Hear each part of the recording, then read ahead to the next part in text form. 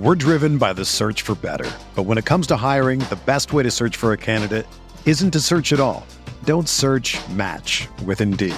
Indeed is your matching and hiring platform with over 350 million global monthly visitors, according to Indeed data, and a matching engine that helps you find quality candidates fast. Ditch the busy work. Use Indeed for scheduling, screening, and messaging so you can connect with candidates faster. Leveraging over 140 million qualifications and preferences every day, Indeed's matching engine is constantly learning from your preferences, so the more you use Indeed, the better it gets. Join more than 3.5 million businesses worldwide that use Indeed to hire great talent fast. And listeners of this show will get a $75 sponsored job credit to get your jobs more visibility at Indeed.com/Blue Wire. Just go to Indeed.com/Blue Wire right now and support our show by saying that you heard about Indeed on this podcast. That's Indeed.com/Blue Wire. Terms and conditions apply. Need to hire? You need Indeed. Mayo Experience. Mayo Experience. Mayo Experience. Mayo Experience. Experience. Welcome to the Pat Mayo Experience, presented by DraftKings 2022 Fantasy Football Running Back Rankings Part 3, the bottom tiers. We've went through Tier 1, Tier 2, Tier 3, and then Tier 4, Tier 5, Tier 6, Tier 7. You can check out both those shows down in the description and up on Mayo Media Network right now, completely free. The entire draft kit is down in the description as well. All the hot links, all completely free as well. So remember to smash the like and sub to Mayo Media Network. That way, you can help us out. Also, if you want to make your own projections this year, completely free, and adapt them any way that you want and mess around with them, runthesims.com has got you covered. They have the stock projections in there. Then you can manipulate them any way that you like. Just put in your email and boom, the season-long projections completely free. You want to get DFS and betting? It's going to cost for the season, so use code MAYO. Get yourself 10% off. The early bird package is still going on right now. I believe it brings it down to $190 for the NFL season. If you want to get in on it, I suggest you do it with code MAYO at runthesims.com. If you don't want to do it, don't do it. No big deal. All right? Jake Seeley from theathletic.com is on the line right now. Mr. @AllInKid. We've worked through these rankings pretty well here. Do you want me to recap them for you to see what we got? I think that would be good, especially because I don't remember where we put some of the names. So this is what we got working so far. Tier 1, McCaffrey and Jonathan Taylor. Tier 2, Henry, Najee, and Austin Eckler. Tier 3, Leonard Fournette, the fat Leonard Fournette, still up there at the moment. Dalvin Cook, Joe Mixon, Saquon Barkley, and Cam Akers. Well, I might continue to drop Cam Akers down. We'll see. Tier 4, Alvin Kamara, Aaron Jones, DeAndre Swift, Javonte Williams, and Nick Chubb. Tier 5, Travis Etienne, Breece Hall, Josh Jacobs, James Conner, David Montgomery. Tier 6, Antonio Gibson, AJ Hotfire Dylon, Damian Harris, and Ezekiel Elliott. And then we were left over with Kareem Hunt, Tony Pollard, and Clyde Edwards-Helaire. And we have not yet put in, this is where I want to start today, J.K. Dobbins, Miles Sanders, Chase Edmonds, James Cook, Devin Singletary, Elijah Mitchell. We got the rest of the names to kind of sort through. So, of that next tier that we're going with, this is tier what? 1, 2, 3, 4, 5, 6, 7. Tier 7. Does Dobbins go ahead of Hunt? Yes, but that's as of today. I mean, the news is it's bleak, and I think we talked about this on your last show, or maybe I'm mixing up shows and it was mine. Who knows? But the fact that we're talking about the more people start reporting the same thing, like it's beat reporters when we're talking training camp stuff. Somebody sees one thing one day, and it's like, all right, let me just plug that away just in case I hear it again. When you start hearing it 3, 4, 5 times. That's where J.K. Dobbins is heading right now with his injury, and that's the concern here, is the fact that early, they didn't draft anybody, they didn't really go after anybody in free agency, so we all sat here and said, ooh, this is positive news. They're not concerned about Dobbins or Gus Edwards. But the reports have been Gus Edwards is ahead of Dobbins recovery-wise, and then the more and more reports we're hearing is that because of his 2 ligaments and that Dobbins is potentially still behind and potentially questionable now for week 1. There's still plenty of time. Dobbins fired back, as we know, and said, came on like Pat McAfee was like, oh. But point being is, we don't know. So as of today, I think this is a fair spot. Honestly, if we knew he was ready for week 1, I'd put him in the tier above this. But we don't know if he's ready for week 1, and we don't know if he's going to be like basically Saquon Barkley last year, where he starts off slow and we don't see the real J.K. Dobbins till late that month. So it could be, I think we've joked about it before, Pat, could be the one that nobody wants in this backfield. Is going to end up being the Mike Davis people from last year are pissed off, and this is the year that he actually did what they wanted him to do last year. Yeah, if no one checked out my show with Dr. Jesse Morse, the Injury Risk Factor Ranking Show, I suggest you go do that. Again, it's in that draft kit that is down in the description right now, or just find it on Mayo Media Network. No big deal there. But we talked through J.K. Dobbins and Gus Edwards and their potential for re-injury, and they were both pretty high up on that list depending on how the management goes with them. So I'm good with putting him after Kareem Hunt, but that's down in the mid-20s right now as I look at it. That makes me feel like I'm probably way lower than market on J.K. Dobbins. Yeah, I think you are now kind of in range. I think initially you would have been behind, mostly because I know some people, including myself, a month ago, 3 weeks ago, when, it wasn't as prevalent, it was one or two people saying this. You're looking at the fact that I had him as a fringe RB2. Now I think a lot of people, including myself, are now in this range. Like I'm thinking, I take Elijah Mitchell in front of him, even with all the reports that it's going to be another committee and blah, blah, blah. We'll get to Mitchell here in a second, but I would take Mitchell. All the names we've said so far, I would put in front of J.K. Dobbins, including Damian Harris, even David Montgomery. And honestly, Dobbins falls into a Kenneth Walker and A.J. Dillon kind of like, I know you have A.J. Dillon in front, and we had that whole debate of because he could be a league winner. And right now, if you wanted to take Dillon in front of Dobbins, I don't know if I would go that route just yet, but they're essentially back-to-back for me, so I'm okay with it. Yeah, I'm going to continue to kind of beat the drum for A.J. Dillon a little bit. I have him the one spot behind Antonio Gibson, one spot ahead of Damian Harris, and that's in the entire tier above. So now it's Hunt, Elijah Mitchell, J.K. Dobbins. Let's talk about the 49ers backfield just for a minute. Like, how do you think this ends up playing out? Because are we in a situation where not necessarily has the hate gone too far with Elijah Mitchell, but are we now at a point where you're taking him, whatever his floor is, that's good? I think that's more what it is than anything. And I don't know if it's the hate or it's the fear of Shanahan, but the truth is when it comes to Shanahan it's not that he rotates running backs. It's just he makes everybody good. Think about this time last year when everybody was going bananas for Raheem Mostert because he was healthy and he was the guy at this time. If you look across Shanahan's history, the majority, not every single situation, but the majority of situations where he switched his running back was because of injury. It wasn't a lot of, I just like this guy better. There was an instance or two, but most of the time it was injuries, and it was injuries in the offseason, like we just saw last year with Mostert, injuries in season with Mostert and other options. But it's a lot of times injuries, and he just makes everybody good. But the one thing about Shanahan is what we've learned is despite he makes everybody good, he likes his roles. He likes running backs to be, this is what you do. I don't want you to do much else.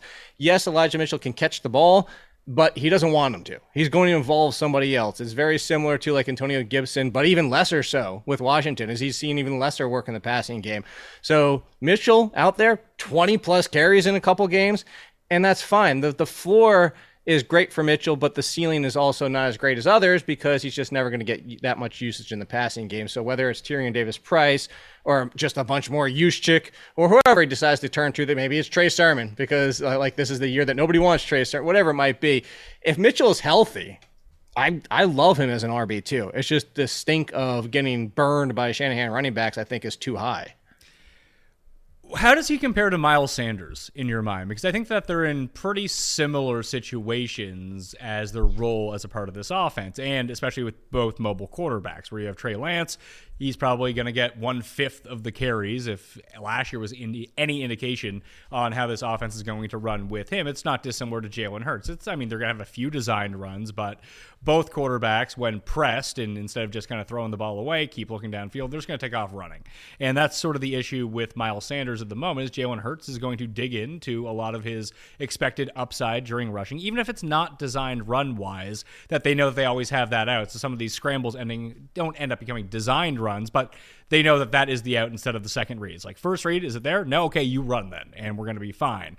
And I think that's going to be the same in Philly as it is in San Francisco. Then you have Kenneth Gainwell. Boston Scott is still lingering around. Like, I have Miles Sanders at 37% of the team's rushes this year. That would put him around, running back 28 in terms of projections. And that's about where we're at right now. Who would you feel more confident with on your team, Mitchell or Sanders? Mitchell.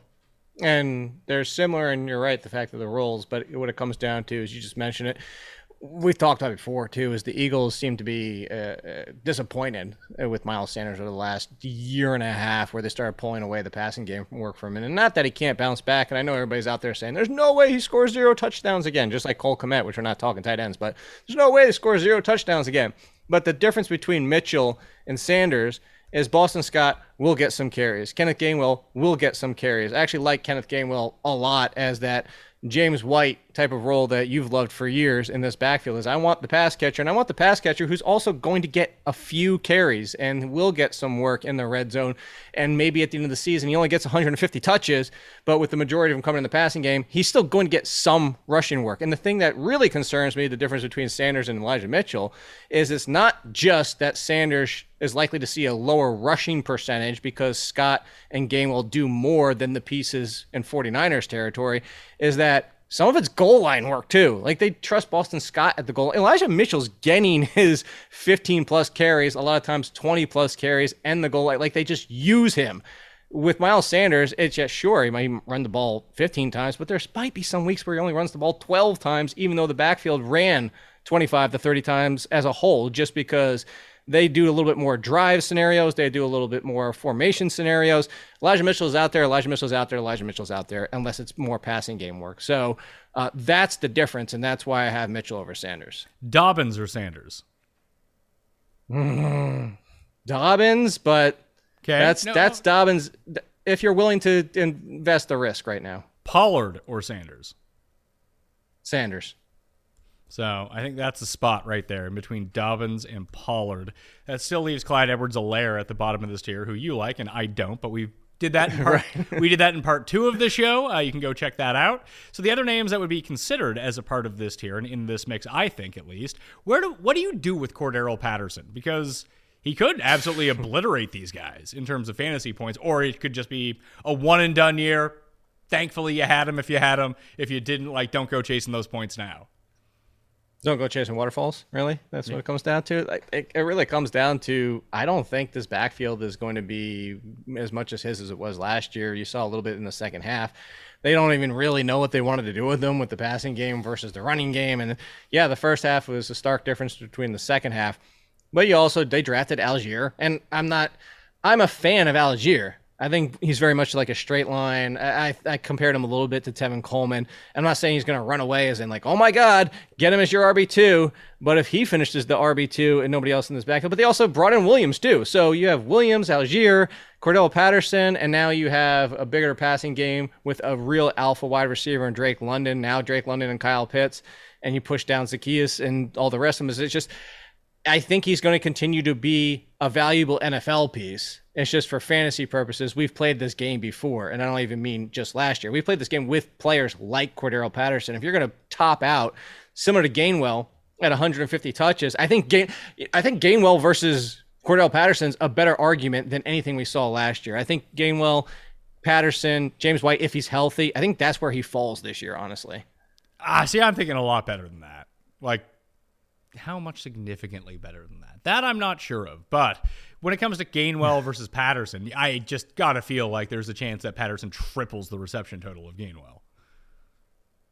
Triples? There's a chance he doubles. I wouldn't say triples. I mean, what's Gainwell's, if you had to put a median reception total for him, was 25? No, I would say at least 35. What do you have last year? Gainwell wasn't used the entire year last year. Yeah, there's a mix. And maybe I am not thinking about this with a clear mind because I don't have all the numbers in front of me, but just thinking about it, just where Jalen Hurts. Gainwell had 33 last year. He had 33? And how many did the entire total of the Eagles backfield have? Because it felt like they didn't throw to the running backs all that often. And I would have to check. I mean, I'm not, what's the stats and reference people type of thing? Let's see. So Gainwell had 50 targets, 33. Sanders had 34 and 26. Boston Scott had 16 and 13. So 39 to 72. Okay. Across those three. I could see Patterson being around. I mean, maybe I underestimated on what Gainwell. All of that? That's what I'm saying. Yeah, I think he could have all. I really do think he could have all of that. If he pushed 60, 65 receptions, I wouldn't be super stunned, especially if we talk about him being in this hybrid role more so of what we saw with he and Mike Davis at the end of last year, and whether it is Damian Williams or it's Algier or whoever it might be that is the lead runner, that's fine. But if CPAT is getting his like 8 to 12 carries a game, but he's also getting like 5 to 8 targets a game, it's a very valuable player. Yeah, I think what it comes down to the difference is, so I have, just so you know, I have Patterson for 67 targets, 51 receptions. I have for 114 rush attempts. I obviously think this is going to be a full-blown committee, and that's why I make the comparison to James White and Kenneth Gainwell. If you are right, and it's not even a full-blown committee, if it's just a timeshare, just two, eliminate one of them. Williams doesn't even make the team, or Algier is just a rookie that was drafted late and doesn't provide to be anything, and it's Patterson and Williams, then yeah, sure, if you're pushing 130, 40 carries and now 75, 80 targets, then yes, he could get back inside the top even 20. Now, for my projections, even all this argument here is, even with these projections, I have 114 and 67, as I mentioned, for 51 receptions. He is in my tier with Ken Walker, Hunt, Singletary, Pollard, and he's at 27 right behind Mitchell for me on projections alone. I just see it's a very large, I don't think he's going to finish running back 27. I think it's going to be, that's 10 spots too low or 10 spots too high. I have the 10 spots too high. My projections spit him out as running back number 17 because we're just in disagreement about how this backfield is going to be used. So I have him at 165 carries and 60 receptions on 78 targets. 8 combined total touchdowns between rushing, 5 rushing, 3 receiving. And that gets him 1 spot ahead of Alvin Kamara and 1 spot behind Josh Jacobs. Now, I don't necessarily think he's going to reach that level. That's why I don't have him ranked as highly. Like, would I take Zeke or would I take CPAT? I'd probably take Zeke. But now I'm thinking about it, as we just talked about Elijah Mitchell and Dobbins and Miles Sanders. I think I'd put Patterson at the top of that tier for me based on what his role could be in this offense and what I know his floor is going to be too. Like, his floor isn't going to be, he's not going to be, unless he gets hurt, he's not going to be like running back 70 all of a sudden. So he has the potential for top 15-ish if things break his way. If not, he's running back like 40 and he's kind of useless. That sucks. But he's in the same tier as guys who could all kind of be useless if their floor hits or if the injury stuff comes through. So I think I'd take him over Kareem Hunt right now. I have him over Kareem Hunt. I agree with you there. So I go Patterson, Hunt, Mitchell, Dobbins, Sanders, Pollard, Clyde Edwards-Helaire. And then that leaves... Yeah, so there's the difference. And that leaves... I mean, I have Mitchell, Edwards-Helaire, Sanders all in front of him. Okay, yeah, I'm not doing that. I'm not taking these like low upside guys. I just don't care to do it. Like if you play in like a 16-team league and you need a very solid flex or running back too that's consistently 8 points every week, that's fine. Most people aren't playing those leagues. I'd rather have someone who is a potential league winner that maybe I have to cut after 4 weeks because he sucks and I have to divert my plans rather than have this like empty space, empty calories guy on my team who's too good to cut, but honestly isn't good enough to help you win at the same time. Yeah, but the league winner you just meant, that's Elijah Mitchell. He was a league winner last year. If he keeps his role from last year, but what I'm saying is that you can find, you have to be the one who finds him, but people just picked up Elijah Mitchell in week 1 and went on their way. Yeah, but my point is, why is that going to change this year? Why is everybody so worried about that changing this year when last year we sat here and said, oh, it's Raheem Mostert, we have zero concerns? Why? Why is it different now? I think it's because of Trey Lance, to be perfectly honest with you, and what he steals away, and I don't know what his goal line work is going to be, but I just very vividly remember that game against Arizona where he had to have the spot start. He ended up with 20 carries, and he took all the goal line rushes. Now, maybe the evolution of his game, he wasn't ready. Now they mix that up a bit, but if he's someone who's going to start calling his own number around the goal line, I mean, this is one of the reasons why James Conner became a big benefactor of Kyler Murray's injury early on last season. Like, Murray was just calling his own number from the 1 yard line, 2 yard line, 3 yard line, and no one could put up touchdowns in that backfield. Then he got hurt and he stopped doing it, and it just all became James Conner. I think Lance, unless he somehow develops an injury too, is just going to cut in to the overall touchdown upside that Elijah Mitchell possesses. Okay, and you made one of the better arguments there are out there because everybody else is making the argument just to be scared of Shanahan's running back. So I mean, I think that's in play, but that's why he's down here already. Like, that's kind of baked into what we're talking about. If we're looking for tangible reasons why he may not hit his upside, I mean, you have a Debo factor. And if he just, I don't think, I mean, we talked Leone and I talked about Debo in the wide receiver rankings, and I just don't think he's going to carry the ball as much this year. But even if he starts getting his like 5 to 7 per game, I actually think that's a negative impact for both his fantasy value, but then it starts to suck away from Elijah Mitchell's fantasy value as well. Like, I would just prefer that Debo never ran the ball and he just was a receiver full time. I feel like he'd score more fantasy points that way because he's not just going to score a 35-yard touchdown every week of the season. It's just not going to happen. But if they do continue to give him carries from somewhere, that sucks a little bit away. If Lance is running more, especially inside the 5-yard line, that's going to suck a little bit of away. Then I don't know exactly what the upside is going to be overall. I don't think it's this like magical boom upside. Like, what is the overall upside of Elijah Mitchell? If he has the best season he can have, he's running back what? 7? RB1? No. Okay. He doesn't catch the ball. Would you say 7? Yeah, I said 7. Like I said RB1, not RB.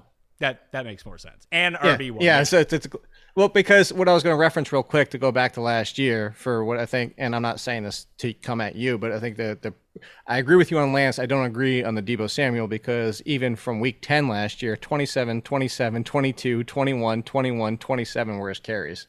And then the playoff games against Green Bay was 17 for 53. And then, of course, the Rams, where they just going to get in the flow, was 11 for 20. But 20, he was averaging 24 carries a game, even with Debo doing his thing. Oh, so where I'm with you, but I'm talking about from the overall upside perspective. Debo was just scoring rushing touchdowns, thus taking those away from Elijah Mitchell. I don't think that he does that. Mitchell scored 3. Yeah, Debo had like 7. I know, but okay, 3 and 1, 2, 3, 4, 5, 7 games. That's not good. So I'm gonna 6 games. 6 games. Yeah, that's not I'll great. take it. I'm not taking the 8 rushing touchdown. I mean, drafting him at like running back 30 or whatever, yes, I would take that from him. But if we're talking about upside, that's where I feel like Debo steals from him as well. If they're going to use Debo as a running back and he continues just to break when the defense wears down, it's like, oh, hey, Debo, here it is from the 20, touchdown. So you think the ceiling and here, I think this is a good one. At your ceiling, you're saying is Nick Chubb. Last year, 1,250 yards, 8 rushing touchdowns, but only $174 and 1 receiving. Like, you think that's a ceiling? I don't think that's a ceiling because I think that the touchdowns could break higher, potentially, if everything kind of goes his way. But yes, I think that sort of season is what we're thinking about from Elijah Mitchell. But that's also one of the reasons that I have Nick Chubb a bit farther down the rankings at, let's see, 5, 10, he's 15 or 16 in my rankings, and he got a bit of a bump up because of the situation in Cleveland right now, where it just seems like they're going to run the ball 80% of the time. I mean, he might be forced to at this point. So I would say that's the main difference. Plus, I know what Chubb's role is. It doesn't matter if Dearness Johnson or Kareem Hunt do whatever they do. Chubb is just like you pencil in Chubb, and then what happens to everyone else. We know what his role is going to be, and that's why we talked about the Shanahanigans, or whatever the hell we're calling it. Shanahanigans. It just, we don't want to have that random week where it's like, oh yeah, Trey Sermon had 18 carries today. We haven't seen that, and that's all just pure projection from people. But once you see one thing happen over the course of time with a certain coach, it just gets baked into the back of your mind. And that's why you are getting a bit of a discount here. But I think that overall upside, like if he has that Nick Chubb season, what does that make him, like running back 13? It would be 10. So that's why I pulled up Nick Chubb to ask you about that. So versus let's not forget Jeff Wilson looks healthy, who was also in this conversation. Remember, as soon as Mostert got hurt, people were losing their effing minds for Jeff Wilson, and now he's healthy again. Yeah, I was gonna say, but he got hurt, but he was another one where it would just be. I think was it a game against the Patriots last year or the year before, where someone else got all the carries, that it was like, oh yeah, here comes Jeff Wilson from the 1-yard line again. Oh yeah, that like Jerome Bettis type of game. Yeah, like 7 rushes from the 1-yard line and 2 touchdowns or whatever it was. Yeah, like there's always that element at play with the Niners running backs. That if everything went right, best case scenario, it's still not even all that great. Is it how it feels? Like it would be valuable. But we're talking about being a league winner. I do feel like there's a difference between that being the guy that you pick up off the waiver wire, or that's the guy that you draft in the 7th round or something. Okay. And yet, honestly, I just mentioned at the top of this is that Shanahan has roles, and hell, if Jeff Wilson only gets 10% of the workload, but all of a sudden his role is the goal line guy, and now Elijah Mitchell gets like 2 rushing touchdowns in the season. Yeah, so I see your point. Chase Edmonds, how we feel? Mostert was cleared as we speak today, although the show isn't coming out for like 28 hours or something like that. Hopefully nothing changes. But yeah, I'm throwing that preface out here right now in case someone ends up getting hurt. How do you see the Dolphins? Let's just talk about the Dolphins backfield in general and how you see it shaking out. Because you have Tua. Tua's not going to run a bunch, but he'll run enough. I have him at a 12% market share of the rushes. I have Mostert at 28, Chase Edmonds at 23, Sony Michel at 20, the gas can at 8, Salvon Ahmed at 3. All these guys aren't making the team. So eventually that does condense somewhere. We just don't know where it's going to be. But if you had to bet on one of these running backs to lead the team in carries, who would it be? Edmonds, but by a hair. So my breakdown is a little bit different. I have Edmonds for 30, Mostert for 26, Michel for 17.9, White for 6.5, and then I don't have Ahmed making the team. I mean, White versus Ahmed will be the situation there, but if it was Mostert 36 and Edmonds 20, it wouldn't shock me. Mostert, he mentioned when he was signed to this team that he has to prove himself again. You know, he's missed a lot of time. He's been hurt, but he knows the system. He knows his role in this type of backfield. This one is at cost. I don't have a problem with any of them, but they all make me go, eh. Like, honestly, right now, Mostert and even Michel, if Michel was the lead, but primarily the ball carrier, not so much in the passing game, it wouldn't shock me. I'm not super excited to draft Sony Michel, but I could see Mostert and Michel given the fact that they're relatively free. Almost, I think Michel's basically free. Mostert's almost. Edmonds as an RB3, I'm okay with it. The reason I said when you first said Edmonds is because it comes down to this team. And the player I referenced so many times for the people that have been playing long enough is Lamar Miller. They want him to do more. They want Chase Edmonds to do more. I liked Chase Edmonds coming out of college. This is coming from somebody that's a fan of Chase Edmonds. But what has Arizona told us, and what have you seen from Chase Edmonds so far in the NFL? He's not a running back to be a bell cow. He's not somebody to get out there and get 20 touches a week. 15 carries and 5 receptions, 20 carries if they need him that week. That's just not who he is. Can he be the lead of a timeshare? Absolutely. But as of today, right now, it's not a timeshare. It's a full-blown committee. And this is the Shanahanigans to be. I know this isn't his team, but this is built from his coaching staff. This is the team to be concerned about, of the full-blown Shanahanigans. And then 1 week it's Edmonds, 1 week it's Michel, 1 week it's whoever's active of the fourth running back. And that's why I'm just kind of on this whole backfield.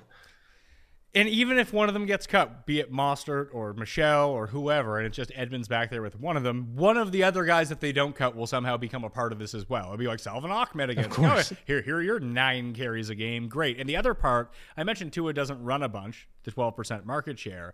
Right now in the projections, I have it 2 and 2% carries for Hill and Jalen Waddle, but I could see random games where both those guys end up with like 4, 5, 6 carries as well. And again, it's almost like the San Francisco situation where once you just get too many people taking away too many carries, it's just limiting opportunities. You're right. And this is probably, if you look at their roster makeup, you're going to assume this is more passing than running anyway, even though this is coming from a Shanahan tree. Still, you don't bring in Tyreek Hill, have Jalen Waddle and Gesicki at tight end, plus signing Cedric Wilson before they even made that trade, which his value went like that. But it just feels like it's going to be a pass heavier team than what we've usually seen. And it's a limited backfield, as you just mentioned, because you're talking about that. It's just, and if you're giving even if you only gave 3 carries per game to the wide receivers combined, it's tough to math out how this backfield just becomes reliant, let alone productive for fantasy purposes. So that's why it's not that I don't like Chase Edmonds, but everything we just sat here and argued about with Elijah Mitchell and talked about Cordero Patterson, I'm kind of drafting both of them and other players, even where we disagree on that. But other players like Cordero Patterson, I would draft over Edmonds because I don't see Edmonds' ceiling being any higher than a low-end RB2 because he's not going to separate himself so much that he's getting 55, 60% of the share every single week. I want to discuss the Seattle backfield because I don't quite understand the Kenneth Walker love. It's not like Rashad Penny died. He's still there. Chris Carson might get cleared with that Terminator thing in his neck. I'm just going to throw him out there. Let's say Chris Carson doesn't exist, and it's just the two of them. No one wants to draft Lockett or Metcalf this year, but they're actually good. And we know that Seattle's not going to be able to run the ball. What is it with Rashad Penny and Kenneth Walker that everyone, and why one over the other? Like, I don't quite understand why people have such hot takes on this backfield. I don't really have a hot takes. I think that I have them both as like draftable, but where they're going, I'm not getting either one of them. This is coming from maybe one of the top 3 Penny fans of all times. And because you know this, we were talking on your show last year with the rankings and everybody like, hey, Jake, it's finally happened for Rashad Penny. And I'm one of the people that seems to be, I have Kenneth Walker just outside RB2, and then I have Rashad Penny as a low-end RB3 because I think they both take hits. I think it's a split backfield. You mentioned Carson. I think Walker just steps into Carson's role, but even as a lesser pass catcher, because we've seen him in college. Can he improve? Sure. But how many times have we tried to paint a positive picture of somebody who really struggled? He really struggled at times in college. I know he didn't have a litany of opportunities, but there's times where he was just turned around the wrong way. Again, I hope he gets better. I hope all players get better. But as of today, he looks like a lesser version of Derrick Henry. And the fact that, I mean, honestly, I would take Derrick Henry's passing game right now over Kenneth Walker's. But in the fashion that he's a run heavy, first and second down, goal line, kind of between the tackle, bruiser, like he's going to take those hits. And that's who he is. And he can be very good. But Rashad Penny is so explosive and so good in the passing game. Like, why are they going to pull touches away from him for that? And I think this is going to be what everybody's looking for with other teams. Like, this feels like more like the Broncos 50-50, but not 50-50 where they're both used and both. I think it's going to be very much a defined roles. Penny sees some carries, a lot of passing game work. Kenneth Walker sees a little more carries, but very few passing game opportunities. 50-50 split. But as you mentioned, on one of the worst offenses in the league, one of the worst offensive lines in the league, I'm not really excited about either one of them. I have Walker over Penny, but I have them both lower than consensus. Like, I'm just kind of out on both of them. So looking at the projections right now, Penny comes out as running back 37. Walker comes out as running back number 38. Now, if it stays 50-50, whatever it might be, the entire season, I could see that playing itself out. The issue is, like, how many touchdowns is Seattle going to score? Mm-hmm. And that's why. I mean, I think mine are optimistic in giving Kenneth Walker 7 rushing touchdowns. I think that's optimistic, honestly. And that puts him right around 29-30 for me, and Rashad Penny's at 35. I have them; they're very close for me. But that might, I mean, you just chop off 3 rushing touchdowns, which wouldn't shock me. And all of a sudden, he slips right behind Rashad Penny by about 2 or 3 spots. So would you rather have Chase Edmonds or those guys? I mean, this comes down to your A.J. Dillon argument. I'd rather have both of them where they're going, because if one or the other gets hurt or one or the other just falls to the waist, like if Penny goes back to being Penny late last year and Ken Walker, whatever he wants to be called, looks awful and slow out of the gates and just struggles as a rookie, or if Penny has another injury and either one of them are now talking 70% of the work, granted, it's a piss poor backfield, but 70% of the work is still going to put you in the RB2 range. Granted, they're not going to be on one of the worst offenses. They're not going to finish as a top 10 running back, but they're going to finish at least 10 spots higher than where they're being drafted. Well, I'm going to go Penny, Edmonds, Kenneth Walker. We'll call this tier 8 of running backs. I'm okay with that. So this is after the Clyde Edwards-Helaire tier. And I'll have all these rankings up on DK Nation after we finish the show. So they should be live by the time the show comes out. So you can get a running total. I'll try to add that in. But if in case I forget, DKNation.com, you search Pat Mayo rankings, boom, you'll find Pat Mayo's running back rankings. No worries on that front. We're driven by the search for better. But when it comes to hiring, the best way to search for a candidate isn't to search at all. Don't search, match with Indeed. Indeed is your matching and hiring platform with over 350 million global monthly visitors, according to Indeed data, and a matching engine that helps you find quality candidates fast. Ditch the busy work. Use Indeed for scheduling, screening, and messaging so you can connect with candidates faster. Leveraging over 140 million qualifications and preferences every day, Indeed's matching engine is constantly learning from your preferences, so the more you use Indeed, the better it gets. Join more than 3.5 million businesses worldwide that use Indeed to hire great talent fast. And listeners of this show will get a $75 sponsored job credit to get your jobs more visibility at Indeed.com/Blue Wire. Just go to Indeed.com/Blue Wire right now and support our show by saying that you heard about Indeed on this podcast. That's Indeed.com/Blue Wire. Terms and conditions apply. Need to hire? You need Indeed.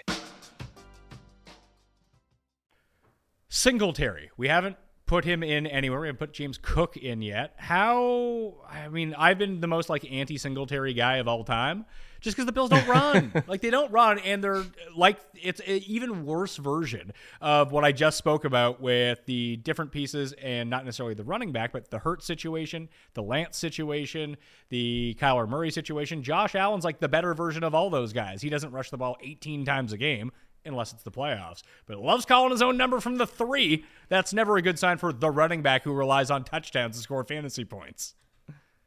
It isn't, but at late last year when Singletary was separated from everybody else and was seeing the 20 touches on average per game, was it 6 or 7 straight games with a rushing touchdown for Singletary, even with Josh Allen doing his thing? That include the playoffs.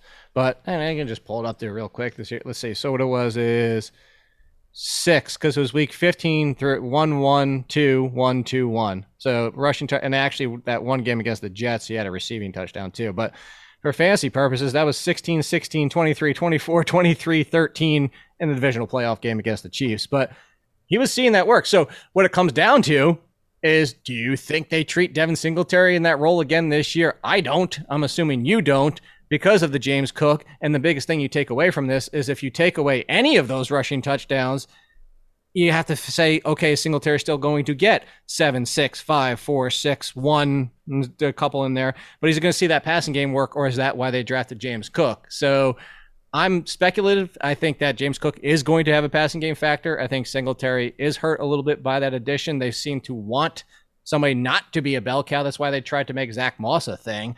So if Singletary's 15 touches per game, I would bet against getting a touchdown rushing every single game with Josh Allen. So I'm with you. I have Singletary in the same conversation of, I know you don't like Edwards-Helaire as much as I do. And for everybody out there, I only have Edwards-Helaire in the mid-20s, but I do have Singletary in the Hunt, Pollard, Sanders range of in the high 30s for my ranks. I'm going to bump back up Tony Pollard behind Dobbins, put him ahead of Miles Sanders, just because I don't see Sanders escaping any sort of like 3-headed, 2-headed backfield plus the quarterback, where that's potentially on the board for Tony Pollard should something happen to Zeke, plus his standalone value. Like if the roles were all similar for the rest of the season, I think that Sanders would outscore Pollard. But we have to play some expectations and project into it a little bit of what those roles could be. And again, when we're talking what do you have Sanders for? In terms of overall numbers? Yeah, I'm kind of curious how close we are on him. Let's see. Because I have Pollard and Sanders back to back. Where is Miles Sanders? 185 carries, 967 yards, 5 touchdowns, 38 catches, 250 yards, 2 touchdowns. Wow, I have him back to back, and you're actually pretty higher than I have Sanders at 173, 858, and only 3 rushing touchdowns, and then similar passing game numbers. So I think that skews on the high. I think that skews on the high end for Sanders, though. To be perfectly honest with you. Okay. Yeah. I have him for basically 1,000 yards combined and 4 touchdowns total. Yeah, I think I would go Sanders over Singletary. Although, you know what? Because if something happens to James Cook, then I think I would go to Singletary. Yeah, I'll go Singletary over Sanders, but I think I'd take Pollard over both of them because I think the potential breakout from Pollard in a not necessarily full-time situation, but like a 70% situation, if Zeke just simply ceased to exist for 10 weeks or something like that, I just think that's far more valuable than Devin Singletary and what he could accomplish. So let's talk about James Cook then. Are we overstating that, they draft this guy, he can catch all the balls out of the backfield? Like, it's not like Josh Allen's the check down king. And that's no. So I guess we fantasy community overstating for where James Cook is going. Yes, I have 0 James Cook for what it is. I have him in the mid 40s because I don't even have him for 100 rushing attempts.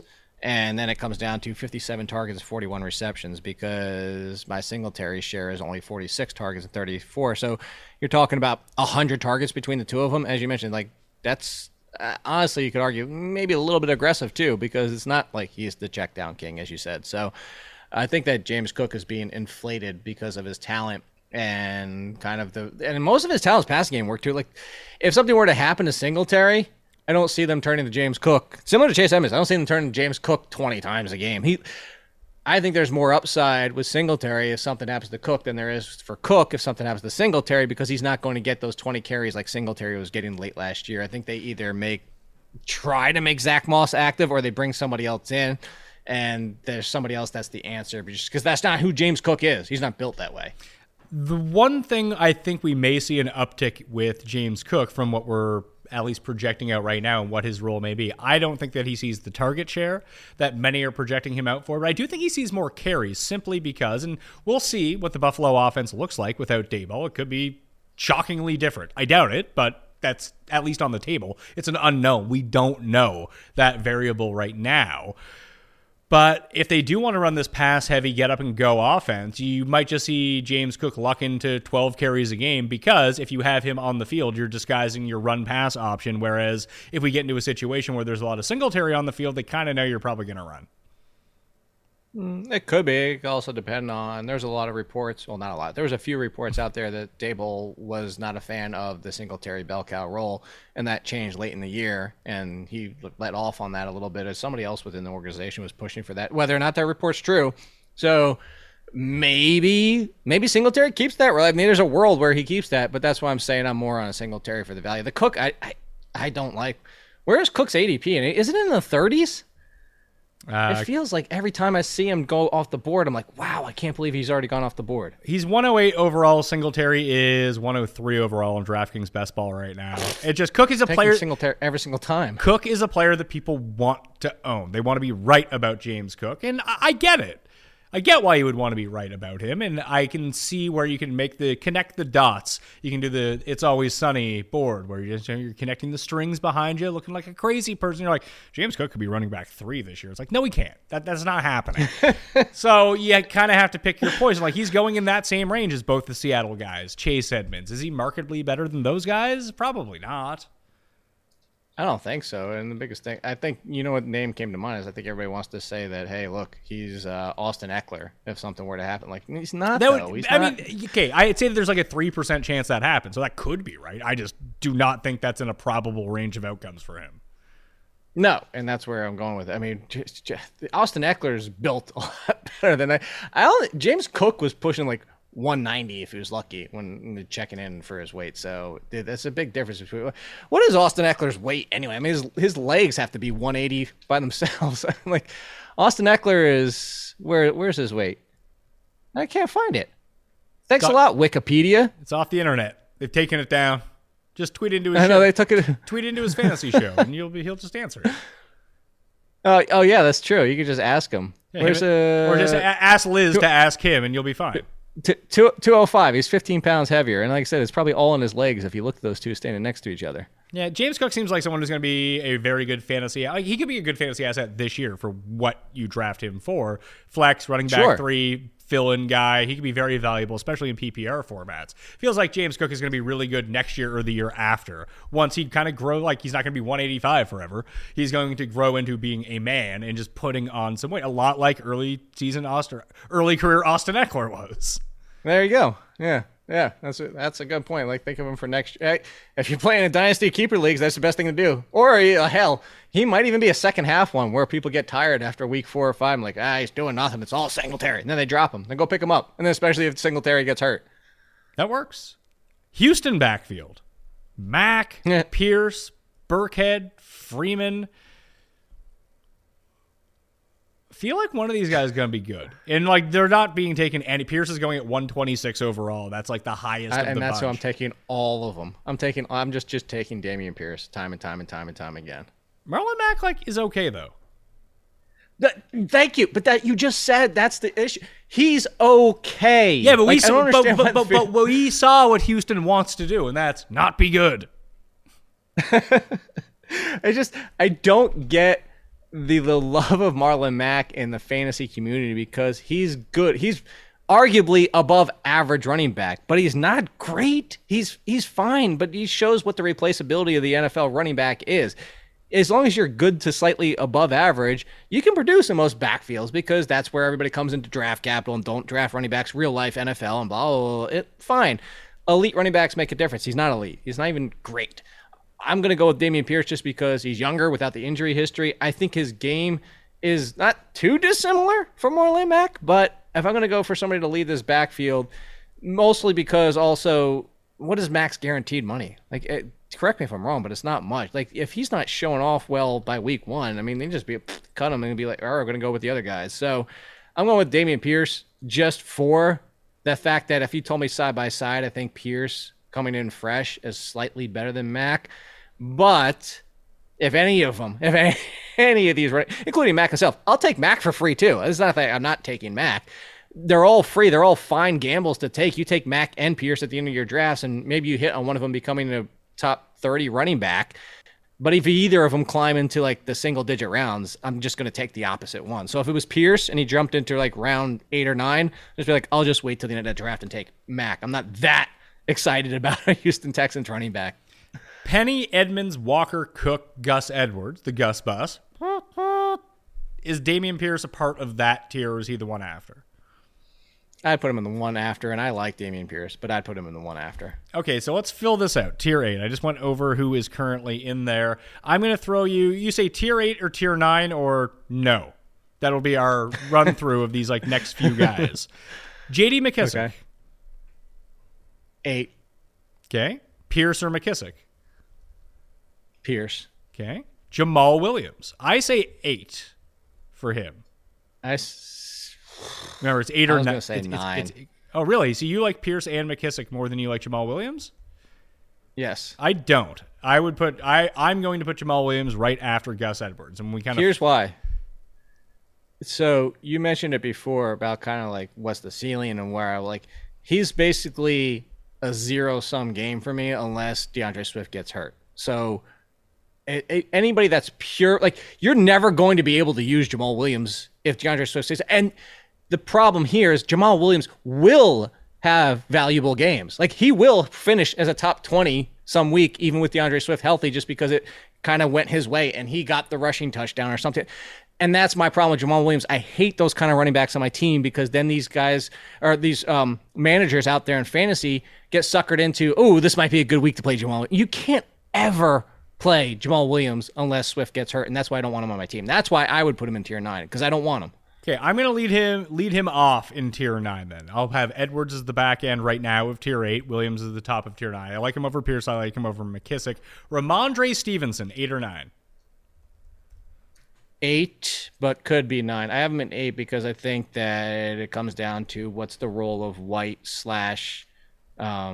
Strong this year, or White. If it's White and he's not healthy and Strong takes his place, are they going to continue to be what we've seen from 2 or 3 years ago, where they're used every single game, or does Stevenson's passing game improvement make him kind of like the timeshare piece every single week? And then Stevenson would have weekly value as a flex in you went wide receiver and he's your flex running back or second running back, and you went wide receiver super heavy or something like that. So Stevenson slightly, but if you wanted to put him in the same group, there's not that big of a difference for me. Yeah, I'm going to throw him in the Jamal Williams tier rather than the Gus. Okay. You know how much I love Gus Edwards. He's my guy. So of course. So he's going to stay up there. The next one is Melvin Gordon. Is he more Gus Edwards or is he more Jamal Williams? Melvin Gordon was one of the names that I would have put in the tier above this. So like with Clyde Edwards-Helaire, like above Rashad Penny? Yeah. I had him with Rashad Penny. All right, I'll go Penny, Melvin Gordon. I can see that. And I do think the share is more. Gordon's probably a safer bet for like a average type week. Yes, and as much as I do think Javonte Williams sees, we talked about it when we talked Williams, sees a larger share this year, I think Gordon falls into that Penny conversation, into that not J.D. McKissick, Nyheim Hines, where it all has to be passing game, but he's going to see Kareem Hunt. You're going to see value every single week, and then if anything were to happen to the lead option, now you have a top 15 running back. And I push back on that in Kareem Hunt because I don't believe that's true, but that's me. Right. Okay. Yeah. So that's what it could, and that's why I'm kind of like on Stevenson, is like, because I could see Stevenson being Melvin Gordon, but I could also see him completely getting waxed out of the equation, just being he's 6 touches a game. Darrell Henderson. 9, and I'm a Darrell Henderson fan. Would you go Ramondre or Darrell Henderson? Ramondre. Would you go because what we talked about, the Cam Akers. You don't have to expand on every single one of these. We got to get through players, Jake. Okay, sorry. Yeah, sorry. It's rapid fire time now. We're into tier 9 and tier 10 of running back. Okay. Raheem Mostert. 9. 9 or no? 9. Neen. So would you go McKissick or Mostert? McKissick. Okay. Nyheim Hines. 9, but Hines and then Mostert. Okay. Ronald Jones. No. Ronald Jones. 8. No is the answer. Ronald Jones stinks. All the Kansas City. You argued against Edwards-Helaire for an hour, and you're telling me there's not a world where Ronald Jones is the most valuable Chiefs running back? Sure. I honestly think that Jarek has a better chance of being good than Ronald Jones. You went to Jarek? I will go to Jarek rather than Ronald Jones, at least. That's just overpriced nonsense. It's not even overpriced in Tier 8. That's like cubic zirconia. You're not getting that at Jarek. Do people still buy that? What? Jared? I don't know. Cubic zirconia? I'm sure that they Zirconia? do. If it's not a diamond, I'm sure that's what they're going. I have earrings that are cubic zirconia because I'm not walking around with like 100K. Yeah, I'm not walking around with real diamond earrings. You know how often I lose my earrings? As evidenced by here's the trick. Found this out with your conversation. Man-made, lab-grown diamonds, 1/4 the cost. They're diamonds. They are real 100% diamonds. Everybody out there, there's a pro tip for you. That's not real. I'm real cheap. You might as well just get fake ones. No, they're 100%. I'm telling you, bought something, had it appraised. It priced for twice as much as I paid for it. You're paying for rings already? I didn't say rings. I said diamonds. Yeah. Just blinging yourself out over there? Watch out. Javon Walker was like a test case for all of this. You might not want to do that. I'm gonna have it in my grill next show. Let's see here. Who else do we have? So we have Michael Carter, Alexander Madison, James Robinson, Marlon Mack. Jeez. Kenneth Gainwell. Damian Williams. Did you say Isaiah Gainwell and Herbert? I have an 8. Isaiah Spiller. Yes. James Robinson, and especially with the report as of today, unless 28 hours from now it reverses course that he's not even going to be on the pup to start. Those guys. So those are all in the McKissick range for me, including Madison and Carter. All the other names you mentioned is what's in my group 9. Okay, I'm throwing Jarek behind Pearson ahead of McKissick because I like Jarek. And you you do. And you wanted to have Gainwell and Spiller up in that tier as well, like with Nyheim Hines in that. With Carter and stuff like that. You said Carter as well, right? Yeah. What do we do with Michael Carter? Oh, we talked about when we talked about Hall. the Jets backfield. Yeah, like Breece Hall. Like, would you rather have Mostert or those guys?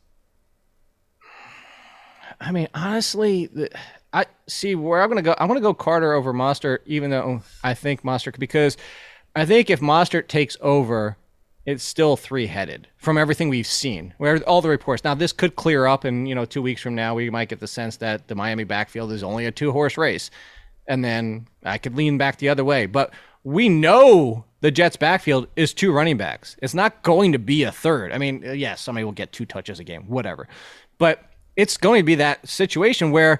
What if Breece Hall falters? Like, I love Breece Hall. Not every rookie running back, even of his talent and caliber, succeeds. We've seen plenty that don't. And all of a sudden, if Carter ends up being 60-65%, we just saw Carter last year and what he could do. And myself included, everybody was like, oh my God, if this is Carter's backfield, top 15, Austin Eckler likability, blah, blah, blah. So if Breece Hall... then this is why what you always argue in this range, because I'm going to go back to it, is like, that's why I wasn't a Jamal Williams, because I really 100% need an injury. Carter doesn't even need an injury. Carter just needs to look better than Breece Hall. And if it's his backfield and Breece Hall is only out there 30% of the time, Michael Carter's a top 20 running back. So I'm going to take Carter over most of those guys. I like the direct line comparison that you drew between this being a 2-person backfield. I think that's very important. So that throws... because you have your backups who you still want to draft, like A.J. Dillon, Kareem Hunt. Who were the other ones that we talked about? The other guys just up in that tier. I'm trying to... Pollard is another one. I mean, Herbert is, but he's on a bad team. Yeah, no, but Herbert's not. I would say that Carter, Madison, Herbert, and do we think that White is the primary backup to Leonard Fournette, or is that just pure speculation? Like, we know Madison is the backup to Dalvin Cook. We know that Carter is the backup potentially to Breece Hall, or is the starter, and that Herbert is the backup to David Montgomery. Like, if something were to happen to those guys, these are the guys who step into that role. Do we think that's the case with White and Fournette? I got to tell you, so I actually think White is a better backup clearer than Madison. I don't know that Madison isn't going to get chipped away by Ty Chandler. Okay, that's good to know. So I'll put Madison at the bottom of that inconsistent tier. All I'm saying is that these guys have no value in fantasy unless the starter gets hurt, at least in my mind. Whereas the other guys do. Okay. They're relatively playable. Okay. That's why I rank them higher. But once we get to the point, like you said, like I think that Darrell Henderson's the very best case version of this right now, heading into the season, as he was last year. And I have more belief that Jamal Williams is that type of guy than anything else. Gus Edwards is kind of on a level up from that going forward. Mm-hmm. But like Ramondre Stevenson, Darrell Henderson, Khalil Herbert, Carter, White, Madison. Does that make sense? It makes sense. And I have them all within, a little bit of bigger disparity, but we're also talking in my ranks of like not even a point per, not even a half a point per week difference in some of these gaps that you might have to me. So if you expanded my tier really large, and I know you hate Ronald Jones, but Ronald Jones, Spiller, Madison, Williams, all the Williamses, Darrell Henderson, all of them. All three Williams. Is Isaiah Spiller, if Eckler gets hurt, what do you imagine that the role for Spiller is? So this is from somebody that believes in Isaiah Spiller. I know there's a lot of people that are anti-Isaiah Spiller and don't think he's anything better than what they've had. I think it's a huge improvement over anything they've had, and I think they've been trying to find a Spiller and have finally found their answer to go alongside Austin Eckler, which is why I don't think Austin Eckler necessarily sees quite as much volume as he did, and I don't think they want him to, because you're going to get him killed. But all that being said, is I think if something were to happen to Austin Eckler, that Spiller would step into that role. Do I think it would be 80% like a Najee Harris? No. I think somebody, whether it's Kelly, whoever hangs on to that role, Jackson Kelly, whoever it might be, is going to be involved. But I think you would say, if you gave me just throw out a number, like you think what the projections for Isaiah Spiller could be in that offense, if Eckler went down, I'd say fringe RB1. I think he could be in the conversation. Probably I'd say high end RB2, but like in that Aaron Jones kind of volatility, maybe some weeks in and weeks out there, but like kind of anywhere from 10 to 15 at running back. Okay, so I've reversed the tier here. So I go Penny, Melvin, Edmonds, Walker, Cook, Edwards. The funny thing with Kenneth Walker, and the one thing that people love Kenneth Walker, it's like, oh, look at the draft capital they spent on him. It's like, didn't we go through the same thing with Rashad Penny, where they spent this draft capital on, they're like, no, you're not playing, sorry. And especially from Pete Carroll. I was at that combine. I actually asked the question to him the year after. I said, after you just spent all that draft capital on Rashad Penny, like, do you want to like see, does he have a chance, blah, blah, blah. And I forget my exact phrasing, but he basically gave me the Pete Carroll answer. He's like, we love all these guys and they're all going to have roles and they're all going to blah, blah. Pete Carroll doesn't give a damn when you draft them. You could draft them 101 and Pete Carroll will be like, I don't care. I'm going to draft who, or going to play who's performing. So the tier down is Ramondre, Darrell Henderson, Herbert, Michael Carter, White, Madison, Jamal Williams, Dameon Pierce, Jarek, and Isaiah Spiller. And then it'll be some mix of, and this will be the final part of the rankings. We won't do a show on it because I don't think you really care about running back number 52. But like James Robinson, McKissick, Hines, Gainwell, Mostert, Mack, Algier, Ronald Jones. I'm sure I can add some more names to that, but I'll have the full list up on DK. Deontay. Really? You think so? I think he's in front of anybody else in that backfield if something were to happen to Christian McCaffrey again. That's why I want to throw him out there. I would think it would be like a split between him and Chuba. No, I don't think it's going to be I think it'd be pretty pronounced in 60-40 at least. We saw Chuba and we saw how much he struggled. We saw Foreman even coming off that injury. Finally, it took him that extra year, which is the speculation with a lot of these running backs is like look for the year after. But he just looked good in all aspects of the game. All right. I'll throw him into the tier. There we go. I'm just trying to see, is there any other name that we haven't mentioned across these three shows, these marathon shows, that you think like a great sleeper at the back end of the draft, if you're playing best ball around 20, something like that you can see making an impact this year? Mark Ingram, maybe? Damian Williams? Injury-wise, Haskins if Henry goes down, Brian Robinson if Antonio Gibson goes down would be my dart throws there. I'll give you the one that I'm kind of on an island with, I think is a good 3-down option and better than the person who's filled in the few times he's been banged up over the past year when Joe Mixon's finally stayed healthy. It's Captain America. And we'll do it. Chris Evans, I think, is the backup if something goes down with Joe Mixon. I think he's better all-around running back than P. Ryan. All right, so we'll throw Chris Evans into that mix. And there was, good God, now I'm completely spacing on his name. I actually have to go look it up. Matt Breida or Gary Brightwell? behind Barkley? Somebody else is not on this team yet, but Breida. Is it just Devontae Booker again? Oh God, no. Booker's in Chicago, isn't he? Is he? Or wait, where did Booker end up? Booker ended up somewhere. I thought Hold on. I thought he ended up back on the Giants. No. Oh, wait, Devonta Booker. I'm gonna find this out. He is Raiders. Raiders. Oh, good. That's fun. Yeah, with their 8,000 running backs and Zamir White and. Now when was this that he agreed to terms with the Raiders? That's what it says. But there's no like new info on it. Booker? Wasn't he on the Raiders like 3 What? years ago? I don't think so. Was he? I think so.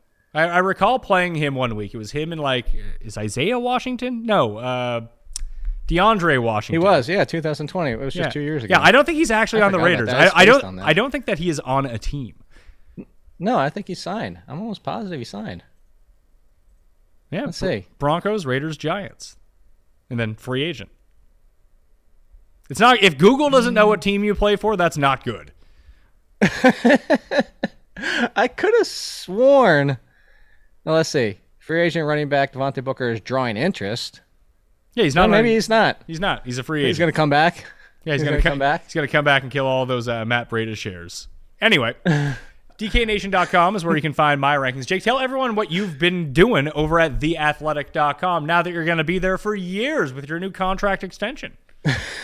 Years? Yeah, I hope that would be nice. Yes, so the last piece of the stats that matter, and more specifically stats that don't when it comes to fantasy and NFL careers, is finishing up with quarterbacks this week.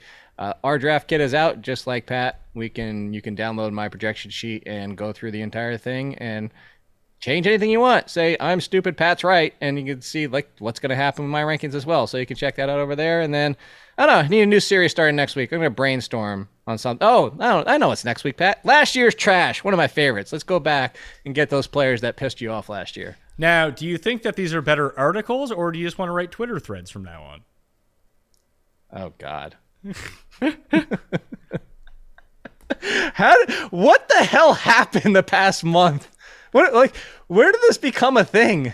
In terms of like rigging the algorithm so you become discoverable to people who don't follow you, it's why you do it. But I felt like if I tried to do one, is that why? Yeah, and sometimes I like a good Twitter thread. I think it can be a good experience. I just don't need one every single day coming from me. I feel like that would like alienate the people that follow me already. I'm gonna start Twitter threads on like stupid random shit that I do all the time. Oh, look at that! I just dropped it because this is so I'm baffled by this. I'm gonna just do like my TV shows, movies, T-shirts, cereal, get everybody candy, get everybody hyped and pissed off like they do with Tim. There you go. All right, I'm Pat Mayo. You can follow me at ThePME on the Twitter machine. Sub to the Mayo Media newsletter down in the description. We got tons more coming at you soon. The end of the wide receiver rankings, QBs, tight ends, top 150 plus NFL futures and everything of the sorts because football season is very quickly approaching. RunTheSims.com for free season-long projections that you can customize any way you want. You want to get to the pay site for DFS, and for the betting side, use code MAYO at RunTheSims.com. Early bird package is going on right now. Code MAYO bumps it down another 10%. You're locked in for the year, so I highly recommend that you go do that. Thank you all for watching. I'll see you next time. Pat Mayo Experience! Experience!